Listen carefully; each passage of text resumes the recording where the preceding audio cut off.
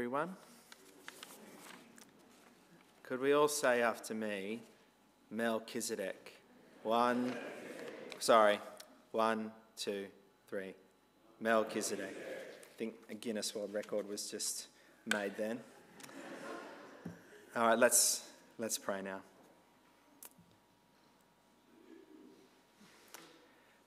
Blessed God, our Heavenly Father, we thank you so much for sending your Son into the world to save us from our sins. And we pray that you would help us now with this difficult passage that is so encouraging and hope-inspiring for us to understand it, that we might receive the benefit of knowing Jesus as our great high priest. And we ask these things for his sake.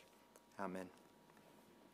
Martin Luther and John Calvin are Christian household names for many people, or at least within our tradition.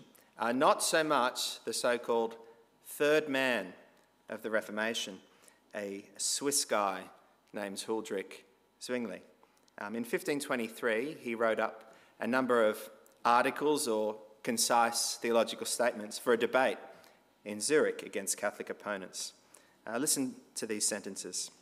Sentence 2. The sum and substance of the gospel is that our Lord Jesus Christ, the true Son of God, has made known to us the will of his heavenly Father and has, with his innocence, released us from death and reconciled God. 3. Hence Christ is the only way to salvation for all who ever were, are, and shall be. 4. Who seeks or points out another door errs. Yes, he is a murderer of souls and a thief. Now, you could summarize the above with these words Peter and John spoke to the Sanhedrin, the Jewish high assembly. Jesus is the stone you builders rejected, which has become the cornerstone. Salvation is found in no one else, for there is no other name under heaven given to humankind by which we must be saved. I grew up 5 minutes from Bronte Beach. I learned, as most coastal Australians do, the things that you do and the things that you don't do when you're at the beach. And I have a vivid memory of an incident when someone clearly hadn't learnt those rules. It was an early summer evening at Bronte, and the air was cool. My cousin Alex and I had just finished a run on the sand, and we were heading for the pool. Then Alex noticed a man in the surf. Now, man in the surf at the beach, normal. But in these circumstances, it wasn't right. There wasn't much light. There were no lifeguards. The man was outside the flags. In fact, there weren't any flags because there weren't any lifeguards. He wasn't on a board. He was quite far out. The surf was rough, and he was in a riptide. Alex made the decision, wise or otherwise, to go in and help. And being a very strong swimmer and a really good guy, he just went for it. But then Alex needed help as well. Providentially, a man who was a member of the Surf Lifesaving Club, he was walking past, he saw the situation, recognised the danger, and he sprinted into the club, took out a board, ran back, plunged into the surf, and after a few highly tense minutes, soon all were safely ashore. This morning, we're talking about salvation, and in particular, we're talking about the person who is fit to save us, the Lord Jesus.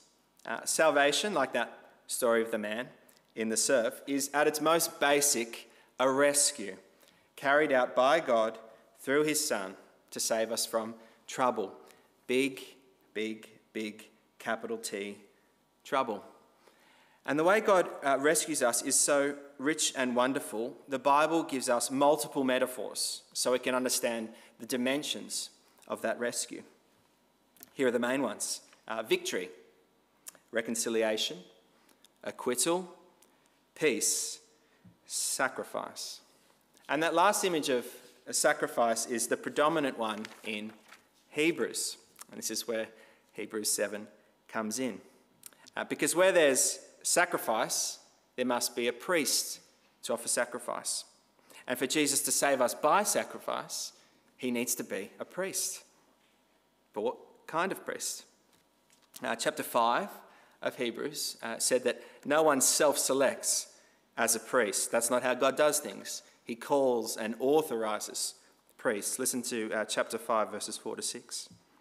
No one takes the honor of priesthood on himself, but he receives it when called by God, just as Aaron was. Likewise, Christ didn't presume to take on the glory of him becoming a priest. But God said to him, "You are my son. Today I've become your father, and you're a priest forever in the order of Melchizedek." This morning, we're talking about salvation, because Christ is the only way to salvation for all who ever were, are, and shall be.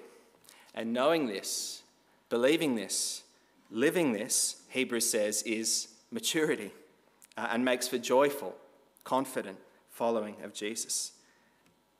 But to do that, we need to understand this obscure figure named Melchizedek. He's the key to unlocking what it means for Jesus to be a priest, because by being a priest, Jesus saves us. So let's look at the passage now, and I think it can be divided into three neat sections. I know it's quite tangled and labyrinthine, the logic and flow of the passage, and maybe you're far more confused than you came in, but this is how I'll set it out. Verses 1 to 10, a grander priest considered. Verses 11 to 19, a greater priesthood needed.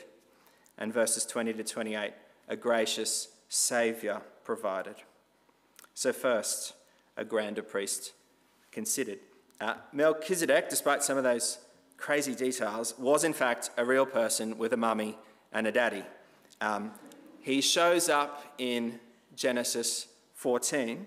The details are slim but significant. He's a priest, he's a king, and he even met Abraham. Notice this though, even though Hebrews argues that Jesus is like Melchizedek, it's actually the opposite way around. Melchizedek is an example of the Son of God, it says in verse 3, regarding priesthood. He's an illustration. So in understanding Melchizedek, we're understanding an illustration of the Lord Jesus.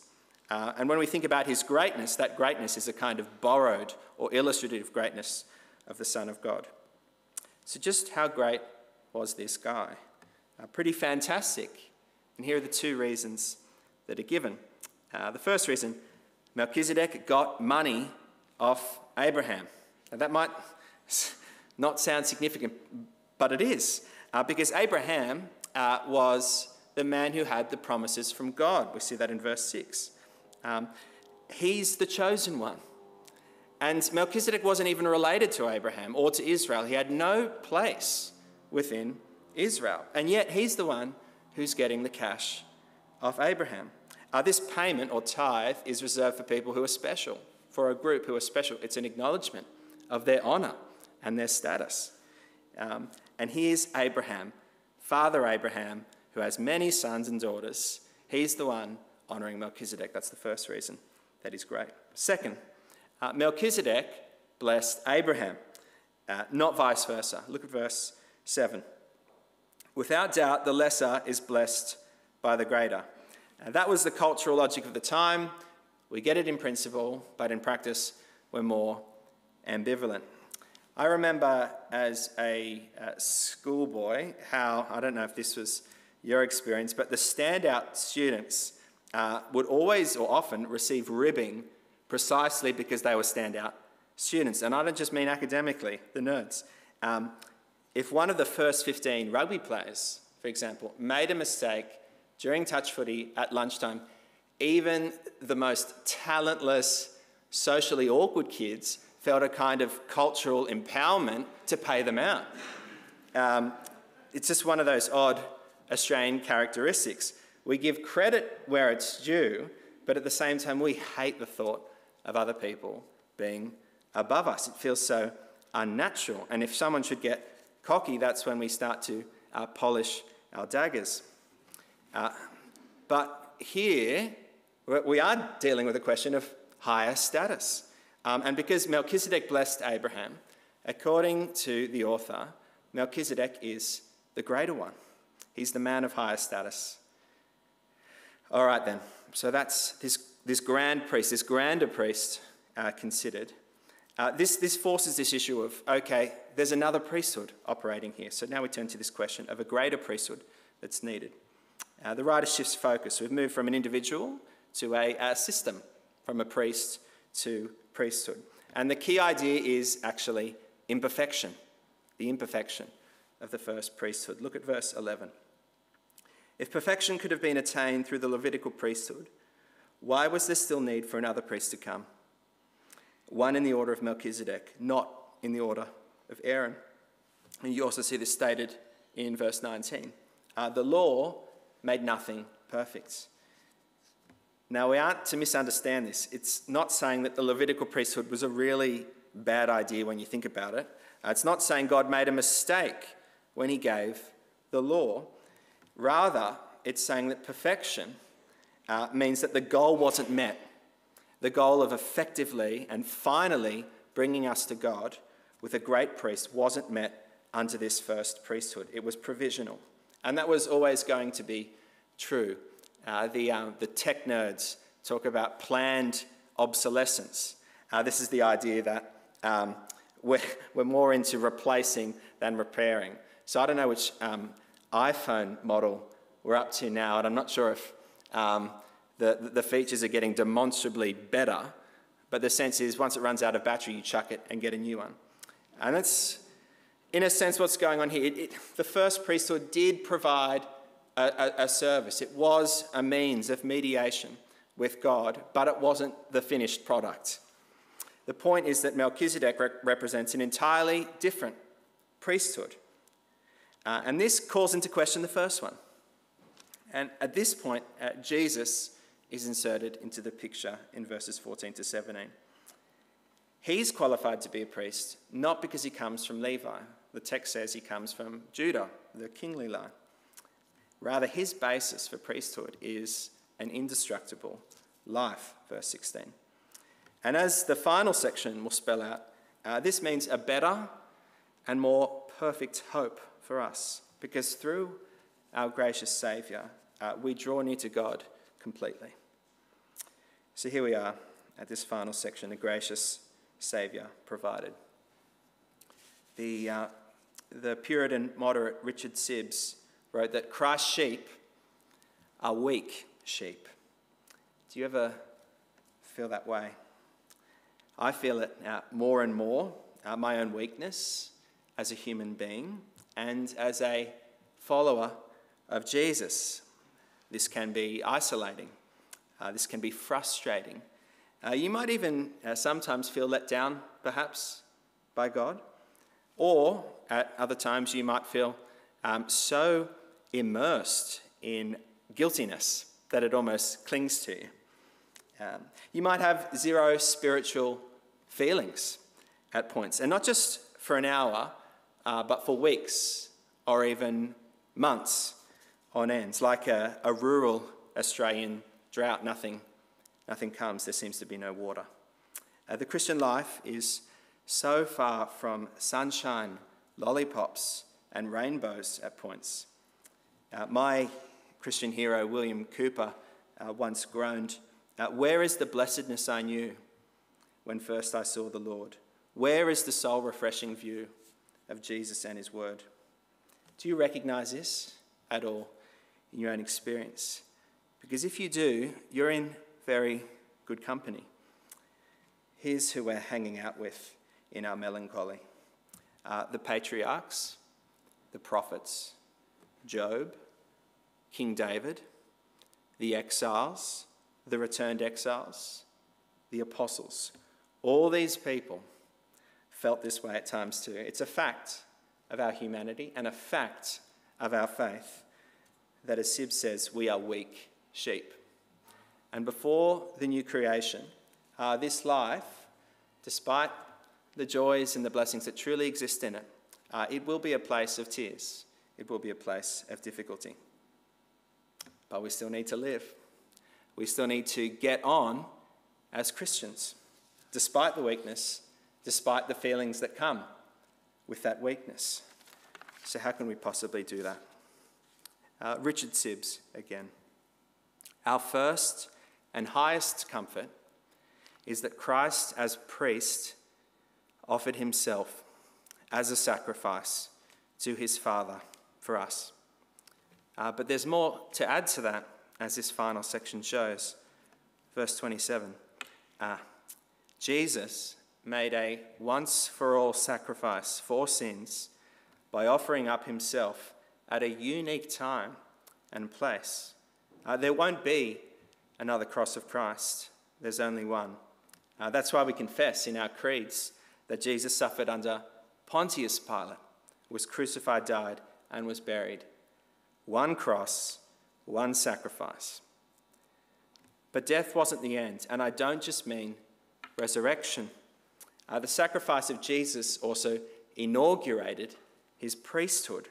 God swore that Jesus would be a priest forever. The Levitical high priests, as weak and mortal men, died in office and needed to be replaced. Verse 23. But Jesus, precisely because he lives forever, has a permanent priesthood. And so notice the wonderful conclusion in verse 25. Therefore, Jesus is able to save completely those who come to God through him, because he always lives to make intercession for them. Jesus is alive.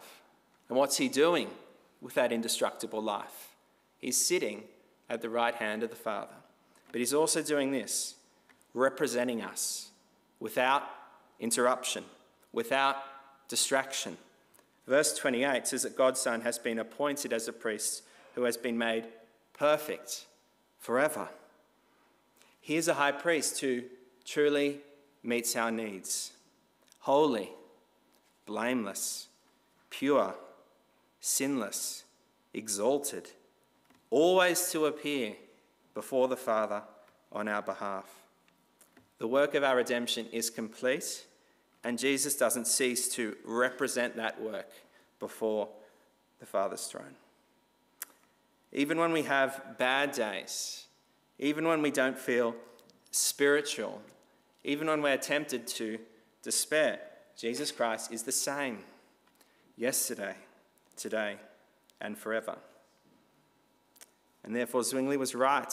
Christ is the only way to salvation for all who ever were, are, and shall be. Here's two final considerations. Do you acknowledge Jesus as the only one fit to pluck you from the ocean, as the priest perfectly qualified to cleanse you from your sin? I'm sure many of you have heard these appeals before, the classic kind of altar call of a sort. Let me put it in another way. Is your confidence in Jesus alone? Only Jesus can save, which means I can't save you. You can't save me. Membership of this church will not save you. Your respectability, your wealth, your religiosity, your perceived moral uprightness. Name the criterion, it can't save you unless it is the Lord Jesus, our priest. And therefore we put all our confidence, without hesitation, without reservation, in him, in his priesthood. Finally, the point of being saved, verse 25 says, is that we might come to God. The Son did his priestly work so as to present us before his Father. Our newly consecrated Archbishop, Kanishka Raffel, in his inaugural sermon spoke of his delight and honour, his chief delight and honour in being a child of God, a privilege shared by every Christian. And because of Jesus' priesthood, that privilege is secure, as secure as it could be in all eternity. Do we know this and make use of this access that we have to God our Father? I know it's a corporate cliche, but the Father has an open door policy for us. What a gracious Saviour God has provided. Let's pray.